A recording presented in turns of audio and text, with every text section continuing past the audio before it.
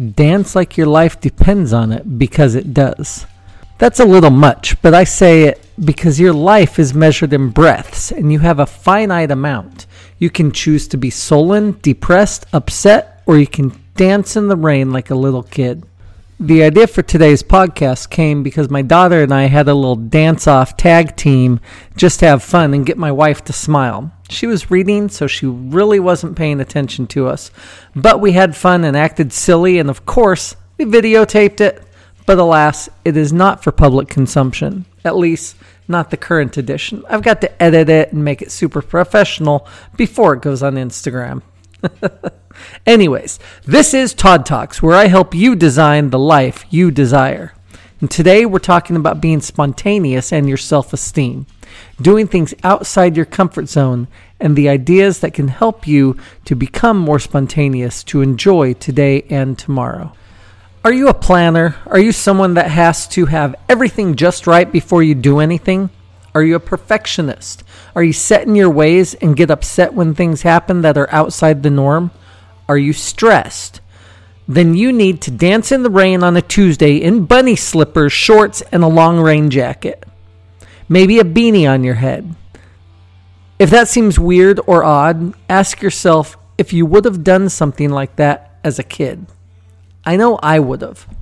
I know all my kids would have. Most kids I know have their barriers of decorum down and will be spontaneous. They see a puddle, that immediately means, I must jump in it. Even in their Sunday best. They do it without thinking because it appeals to their sense of fun. As adults, we've established barriers, cultural, societal, religious, or just personal, that prevent us from living the giddy joy of a child. I remember when our kids were little and we took them to the zoo, we got to go early and see the animals before the park normally opens. The kids' faces were open and excited and joyful at seeing the animals. It was memorable because the male elephant decided to get it on with the female elephant as we were at the enclosure. As parents in the group were cringing and laughing, one of our kids turned to us and asked, "What are they doing?" So we told them that one elephant was hugging the other one. Of course.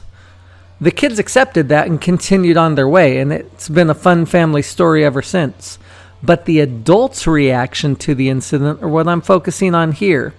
There were all different reactions, from disgust to shock to laughter. The kids took it all in stride. They were interested for a second and then were off to see something else. It's us adults that have barriers. We miss opportunities to just let our hair down and laugh and live because we put an unseen barrier up as culturally inappropriate. Or as adults, we don't act like that. We install filters. Some filters are good. Some filters make for polite society. Other filters prevent us from achieving happiness because we worry about what other people are thinking about us. We believe they're judging us and that their opinions matter. We worry and stress about what others think of us, when most of the time, if they're thinking anything, they're thinking, "Oh, that's interesting."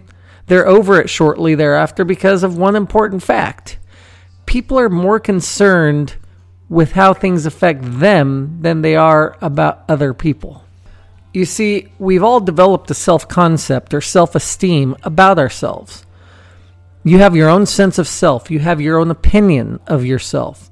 It's both conscious and unconscious, and it can be changed and adapted as we move through life. Often, it gets lowered. What we want to do is teach you how to raise it. In the book, Unlimit Your Life, Dr. Fadiman remarks, "We do not get what we wish, but what we think we deserve. The mind is the bondservant of our self-concept. If your self-concept is low, opportunities for pleasure, success, and advancement will be deliberately overlooked. If you have a high self-concept or self-esteem, they will be noticed, grasped, and developed," end quote. In other words, your self-esteem will determine how you pass through this life. Do you want to live life to the fullest? Do you want to be happy? Do you want to enjoy opportunities and excitement? Do you want to help others? Do you want to share joy with others? Do you want to be comfortable dancing in the rain? I do. All the answers to these deal with how your personal self-esteem, self-concept is developed. Now I ask you, why do pilots get a bad rap sometimes as being cocky? I would never notice, except it might have been pointed out to me many times over the years, pilots are cocky. I'm a pilot. It's been pointed out by my wife that sometimes I'm cocky. But that's okay. We're sure of ourselves. We know who we are generally and think of ourselves as gods in embryo.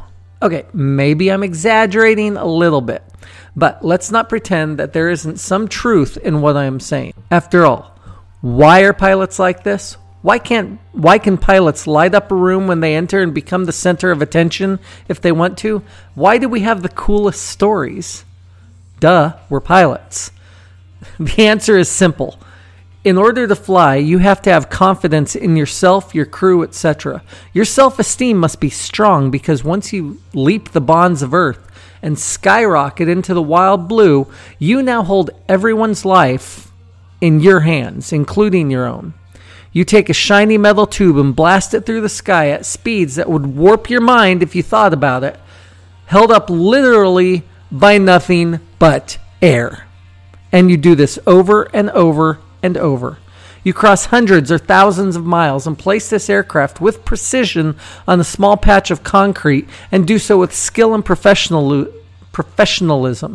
You do that a few times or a few hundred times, and yeah, you're going to develop a strong self-esteem and maybe even be a little bit cocky.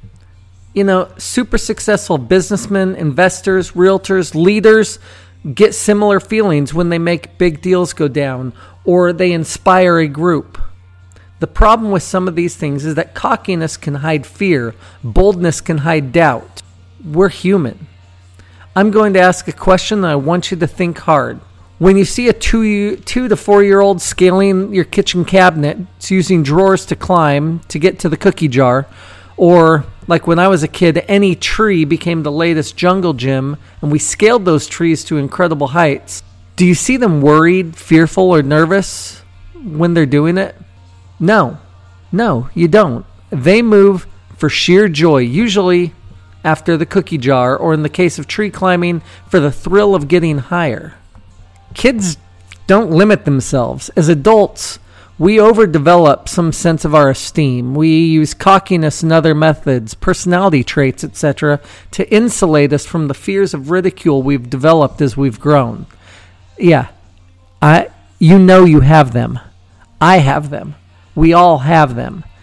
I didn't used to believe I did, but I know for a fact that I do after joining a multi-level marketing company. I know that I have developed fears and limiting beliefs that I'm working on. It's one of the reasons for doing a podcast like this, to help others and improve on others, teach others the things that I'm learning to do myself. So what should you do? I'm not advocating everyone act like a kid all the time. That won't work. I'm telling you or advocating that you do something spontaneous. Seek out adventure, try new things, adult versions of tree climbing per se. And maybe, just maybe, go dance in the rain in your dress or business suit. The biggest difference is learning to live in the moment. That's what kids do. They don't plan out their adventures well in advance. They make decisions and go in that moment. That's not practical in the real world when you're talking about big, expensive adventures, but it is totally doable to live in the moment. When you live in the moment, you can enjoy those that you are with or what you are doing. It is totally doable to decide spontaneously to visit friends and family. It's totally doable to laugh and sing and dance for no other reason than to be happy. Spontaneity is the ability to be natural and sincere in your way of thinking and acting. It does not have to do with doing or saying original and ingenious things. It simply applies to those that are transparent and show themselves as they are, both in their behavior and in their words. Being spontaneous is an indicator of your emotional well-being. A spontaneous person is free, from having to maintain an image, of pretending to be someone that they are not, and also has no problem when it comes to recognizing their failures and weaknesses. To be spontaneous is to be natural, and a spontaneous person does not need to hide themselves. Think about your life, think about the way you act, and ask yourself, how many times do you hide yourself behind actions or a facade? We all do it. Francois de la Rochefoucauld said, "Nothing prevents us being natural so much as the desire to appear so." And that right there makes perfect sense. Because when we desire to appear natural, that's when we come across as fake or false. And it just doesn't work. So spontaneity is what we're getting at. Spontaneity can help you out in your relationships. When there are no hidden intentions, no indirect messages, everything is always easier. Because when you're spontaneous, you allow yourself to flow into any circumstance and you create spaces to help others to be sincere, thanks to your acting natural. It's easy to be spontaneous if you're self-confident and have great self-esteem. On the other hand, if a person that has insecurities and resists accepting themselves, being spontaneous for them becomes a lot more complicated, but not impossible. I was going to say if not impossible, but really not impossible. If you want to increase your spontaneity and your self-esteem and become natural and transparent, free from being fake, you have to put into action the following 3 things, really. First, you have to follow your intuition. Nobody moves ahead, learns to trust themselves if they can never learn to listen to that small voice inside their head. The Spirit of the Lord is in each of us, helping us to improve if we let it. If we learn to listen to that still small voice, known as intuition, we can improve our life in so many ways. Second, you have to leave your comfort zone. Joy has never been found in your comfort zone. You can feel satisfied, you can be okay, you can be happy, sort of. But true happiness, growth, joy, and inspiration live outside your comfort zone. Getting out of your comfort zone means doing things that you would not normally do. Go places you don't know. Change your routine. Disconnect from your phone for the afternoon, a day, a week, a month, or even your year. Okay, if you know the Friends song. Launch yourself into the unknown to leave comfort behind and continue discovering yourself in some way, regardless of what you do. Adventures outside your comfort zone, those things that make you face your fears, are invaluable. You don't have to go bungee jumping or skydiving, though I highly recommend the skydiving. Did it twice. Blew my mind. So much fun.